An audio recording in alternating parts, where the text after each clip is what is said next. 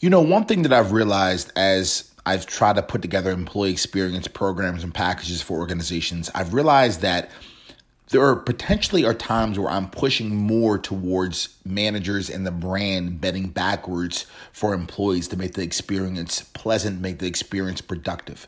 Now, I still believe that, and I still believe that E1B2 is the right way to go. But what I'm also realizing is that it's okay. Matter of fact, it's actually needed and important for the employees to care about the managers as well, just as much as the managers are caring about them.